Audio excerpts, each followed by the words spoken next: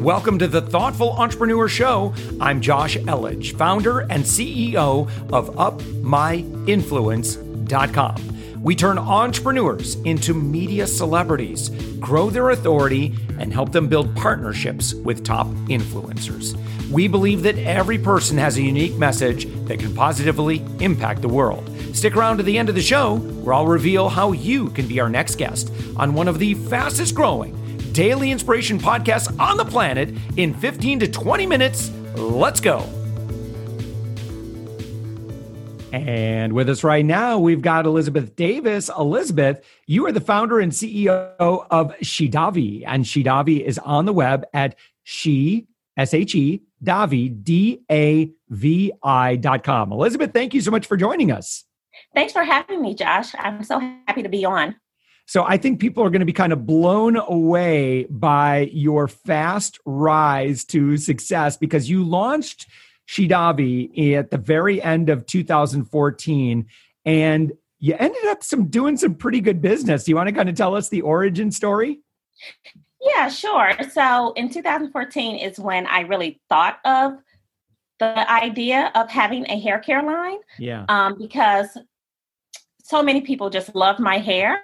And it was just something that I was really, really, really into as a pastime. It was something that I would do for free. So that's one thing I always tell people when you decide to start a business.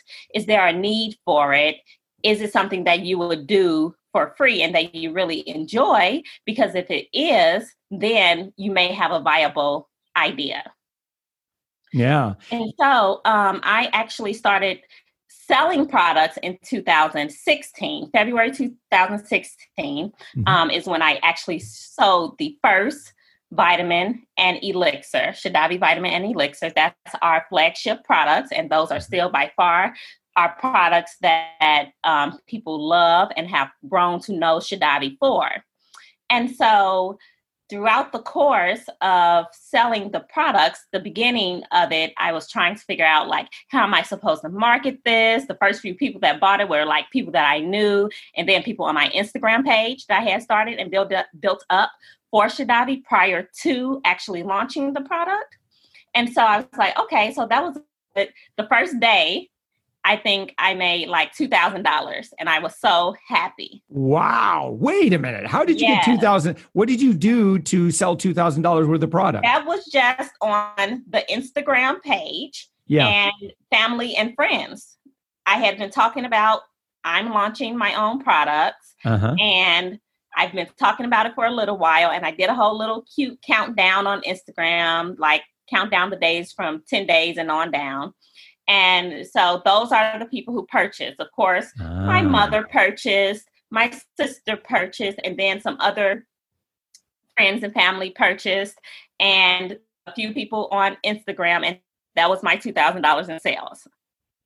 Wow. Well, congratulations. You know, what I like about that is, you know, you got people involved in the buildup, and it sounds like, you know, you told your story along the way until you were launched. Now, what's nice about that is people probably were invested in your success then, because they've heard your story. They've probably experienced it. If you had a following on Instagram, typically you do a little bit more kind of behind the scenes kind of content, if I'm not mistaken. What is your Instagram strategy? Well, for Instagram, we make sure that we post multiple times a day. Lately, what we've been doing is going live and going into that part of Instagram, because that's not something that we did on a consistent basis prior to. But currently we are doing lives. We're utilizing the stories. We're utilizing the IGTV so that we can just make sure we're showing up for our customers in every way. And then I noticed that when you customers seem to want a little bit more education. They do want behind the scenes. They don't want to know that you're perfect or anything, as long as you're letting them know that, hey, we may have some delays in shipping with the excessive amount of shipping that's going on in the country right now. Yeah. So we may have some delays. And as long as you're honest with your customer and you're open and transparent, they love you for that. Yeah. That's fantastic. All right. So your first day out, you make $2,000. What do you do with your $2,000? I don't do anything with my $2,000. I just leave it right there in the bank. Yeah. You're not like, woo, $2,000, Vegas, here I come. I had a full-time job, Josh, so I didn't have to worry about like the $2,000. I didn't have to spend the $2,000 on my bills at the time. I was just able to leave it where it was. And then I kind of forgot because it's been quite a while, but I possibly could have put it on my credit card because at the time I had some credit card debt, but business credit card debt. So if you have any type of credit card debt, the best to have is the type of debt that's going to make you more money, which is investing in your business. Yeah. So eventually you're able to, how did the rest of the next few months go for you? So the next few months I had sales trickle in here and there, but they were not consistent because I had to come up with a consistent marketing strategy. And so when I came up, I enlisted a friend at the time who knew how to do like Facebook marketing. And so we decided to do that. I made a video. My first video was terrible. The camera was shaky. I didn't know how to use the camera. And back then, when I first launched, I think I didn't even have an iPhone then. I had like a BlackBerry. Remember the Blackberries? And so what I did was we came up with a marketing plan. And so then I went out and bought the really great Nikon DSLR camera. And I was so afraid to be on Facebook going around, but I was like, no, I'm going to step out of my comfort zone and take a chance. And this is going to help because every time you step out of your comfort zone and take things to another level, you go to another level. You can take your business to another level. And so I decided to do that. And even the video that we circulated, the first video that we circulated is still on YouTube now. You can go at it. Yeah. Well, you have a huge following on both Facebook and Instagram. You've got over 100,000 followers on Facebook, over 64,000 on Instagram. That's incredible. What would you say were the most important things you did to grow those followings?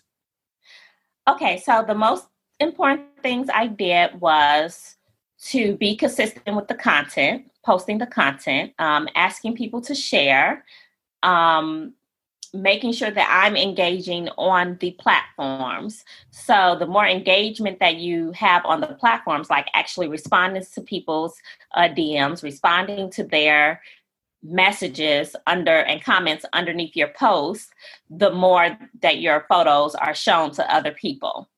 And that's what we did. We also share our Instagram platforms on our website too. Instagram and Facebook, you can find our platforms there. So a lot of people go to the pages from there too. Yeah. So Elizabeth, you're very thoughtful as to I know that kind of looking at some of the work that you've done and some of the areas where you really show leadership, and one of those areas is on hiring and team building. Can you kind of share what your philosophy is on that, especially those first few hires? Okay, so yes, I will. My idea when it comes to first hiring, your first few hires, focus on people that can help you with revenue producing activities. So my first few hires were a digital marketing manager, which helped to produce revenue by sharing our content. The second hire was the customer service representative to maintain and retain those customers, help get their questions answered, and to delight the customers. So those were my first two hires. And that's what I recommend because those two people will help you build up your customer list and then also maintain those customers, retain those customers.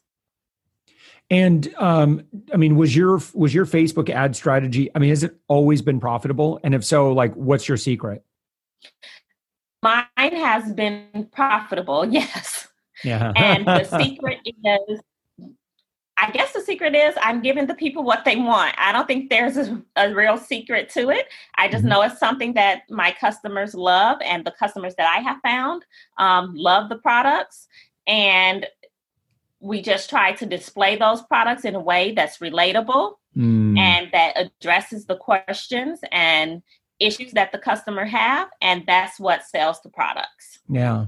So do you mind sharing, kind of how the rest of that first year went after the first few months? So you start advertising and then what happens?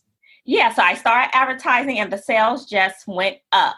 It was the same video that we showed to multiple people and they loved it. They absolutely loved it. And what made it best is because I'm on the video as the owner. Yeah. But I don't even say that I'm the owner in the video, honestly. The video, people do not know that I'm the actual owner. But you're relatable, I think, is why this works so well. Yes, I'm relatable. And then people see my hair. They see the proof is in the pudding, and they saw how beautiful my hair was. And they were like, yes, I want that product. So I think that's what really worked. And so in the first year, from February of launching the product to February of the next year, we were 7 figures. Wow. Yes. That's amazing. Now, made the 7-figure cut. Yeah. Does it take how does the ad spend correlate with that? Well, as far as ad spend, it just kind of depends on what's going on in the market. Like right now, you can get a lot for your money. Yes, right. So there's certain products, it's a real bargain right now. And the reason is because some products it doesn't matter how much money they were to dump into ads, people are not going to click on them right now, as of when we're recording this end of April. Exactly. And it's just like some products are seasonal. You have to understand the seasonality of things. You have to understand, like, is this something that people, if you're going to do ads all year round, is this something that people are going to use all year round, right? Like, I can't sell snow boots in the summer, so you may want to switch to selling sandals in the summer. So it just all kind of depends. Well, awesome. Well, Elizabeth, tell me about your team today and like, how have you built it out and who does what and what do you do as the CEO? As the CEO, I do a little bit of everything. So as far as the team, we still have our marketing team. We have our social media manager and influencer manager. And then we have multiple customer service reps that we have hired. And then there's other people that I work with on a consulting basis to make it happen, like a web developer and graphic designers and things like that. So, but everybody is remote and everyone works from their own space. Most people work home, which is nice. And even myself, I work from home still. Yeah.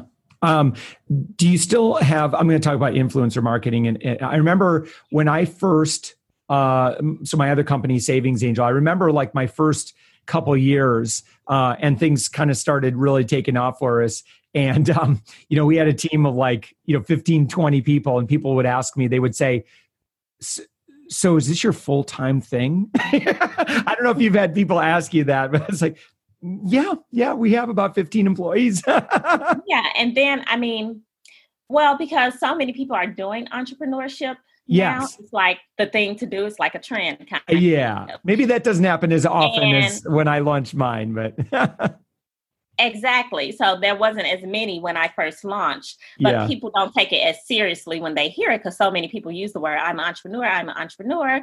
But then my thing is, are you a profitable entrepreneur? Yeah, right, exactly. You're an entrepreneur, but are you profitable? And that's the thing, that's the key to get to. Yeah, excellent. So tell me about how you engage and work with influencers. So with influencers, my thing that I love to do is work with micro influencers a lot. Because they're very easy to work with and they're not well known. So it's more believable to the customer that they actually are using the product.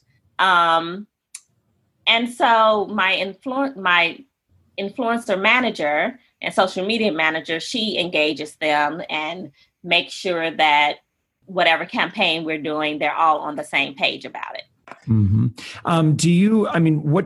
What do you normally, how do you work out the relationship? But I agree with you. I think that micro influencers are, again, still generally pretty relatable. They're a lot easier to work with, in my opinion. And you could kind of share what you're comfortable in sharing. But usually I find that when you work with micro influencers and they already love your product, usually you can get a lot of love by sending a little demo kit.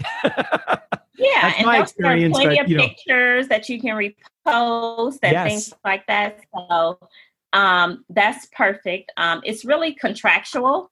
Make sure you have a contract, no matter if it's a micro influencer or a larger influencer. I would just make sure that I have a contract that kind of spells out the specific scope of work. And from there, you guys will be able to both be on the same page, and then making sure that you guys are in constant communication about what's needed. I think that's always good too. Yeah. And then for the CEO, that's kind of hard to do. So it is good to have like someone else to do it when you have so much other things to do. Yeah, for sure. Now, you've also ended up getting some pretty great press as a result of this. How did that come about? Or did that just like, that all of a sudden someone reached out to you and you're like, oh, okay. Yeah, a lot of it has been someone reaching out. We do have a team that kind of reaches out on our behalf, but a good amount of it I would say half and half has been organic, like people have reached out to us. And then we've had some people reach out to press so that we can get press too. Yeah. Well, very, very cool, Elizabeth. I think one other thing that, you were going to be like, in terms of like where you put your focus, like where would you say the majority of your focus lies as a CEO? Well, as a CEO, the majority of my focus lies on making sure that our revenue stays up, making sure that our spend stays down, and just ensuring that everyone is functioning as a cohesive team so that we're sending a uniform look to the customer. And fun fact, I live here in Orlando, and as you know, Disney World is here. You lived here for a while, and you worked for the Walt Disney World Resort. Can you kind of share? It was only for about 4 months, and it was an internship way back when. So, can you? What did you do? What did you learn from that experience? Well, I was engineering the magic, of course, Josh. So while engineering the magic, I was in the project management. So I didn't actually work on a resort or work like in the park itself. That was something that we could do. But what I did was actually do the construction project management. So this was a great internship. So what I did, I was on the Magic Kingdom team at that time. And so that team did all the construction renovation that took place in that particular park. And so Magic Kingdom at that time, they were Cinderella's suite that's at the top of the castle. That's when that was first being introduced. And so we worked on that. We also worked on a couple of like stores and restaurants in that area that were being revamped and turned into a different type of store. And then we also worked on, at that time, Pirates of the Caribbean 2 was coming out. So the original ride that was Pirates of the Caribbean 1. Yeah. It got retrofit with the new Johnny Depp animatronics are amazing. Yes. So realistic. So that was the project. My gosh, that's one of those animatronics. I remember when we saw it the first time, we're like, that's really him. It looked like him. And the thing with construction management, project management, I mean, there's just so many pieces involved in that. And it just, you can understand why, some of these seemingly small projects end up having binders like this thick, worth of just stuff. because that's what it takes in order to ensure. I'm kind of talking a little bit out of my zone of experience or genius, but it really is a lot to handle. And so I would imagine that's why I have a big team. Yeah. So I would imagine that experience has been very good for you in being CEO and just, being able to oversee so much minutia being done, everything from social to, product fulfillment and shipping and influence. I mean, there's a lot of moving parts in the company. There's a lot of moving parts. Yes. And that's the same thing with project management in the construction field. I do look at my business as something, almost as a building. And so what I've noticed is that, for example, like my products, I built that from the ground up, right? Mm-hmm. I had to build the foundation of the business. You have to get your registration. You have to build out the brand and the look and the appeal of it. That's the same thing as with the building the look of it with the architect, right? And then you have to actually go and build it. So now we have to enlist the manufacturer, or are we going to manufacture it? What's the specifications of the product? What's going to go into the product? The same thing with the building. And then you have to actually manage the other people that are helping, which are the subcontractors. So that's the same thing with construction project management as it is with actually building your own business. Yeah. So it's a transferable skill. Yeah. Awesome. Elizabeth Davis, founder and CEO of Shedavi. The website is shedavi.com, SHEDAVI.com. And so you've got all your products listed. Again, the hair growth starter bundle look at that. Yes, and let me show you guys. 233 4.999 star review. Look at that. There they are. Yes, here they are. This is our flagship products. People love them. Now, is it primarily for ethnic hair, or do you also have, like my wife's got curly Caucasian hair, dark, really tight curl kind of? Well, some people think that it's just for curls, but if you look on the website and you see the banners going across, we show all the different types of hair that it can work for. Your hair can be straight, it can be curly, it could be longer, it could be shorter, it could be thin, it could be thicker, but it helps you. It's the overall products that help you with your hair goals. Yeah. So you can have all types of hair, type 1 hair to type 4 hair, which is straight to curly, and utilize the products. Yeah. Very, very cool. Elizabeth, thank you so much for joining us. Thank you so much for having me, Josh. I appreciate it. Thanks for listening to the Thoughtful Entrepreneur Show. If you are a thoughtful business owner or professional who would like to be on this daily program, please visit upmyinfluence.com/guest. Now, if you've got something out of this interview, would you share this episode on social media? Just do a quick screenshot with your phone and text it to a friend or post it on the socials. Now, if you do that, tag us with the hashtag UpMyInfluence. Each month, we scour Twitter, LinkedIn, Facebook, and Instagram. We pick one winner from each platform, and you get crowned king or queen of that social media. Now, what do you win? We're going to promote you and your business to over 120,000 social media fans, totally free. Now, can you also hook us up? Now, in your podcast player right now, please give us a thumbs up or a rating and review. We promise to read it all and take action. We believe that every person has a message that can positively impact the world. Your feedback helps us fulfill that mission. And while you're at it, hit that subscribe button. You know why? Tomorrow, that's right, 7 days a week, you are going to be inspired and motivated to succeed. 15 minutes a day. Now, my name's Josh Elledge. Let's connect on the socials. You'll find all the stuff we're doing at upmyinfluence.com. Now, thanks for listening, and thank you for being a part of the Thoughtful Entrepreneur Movement.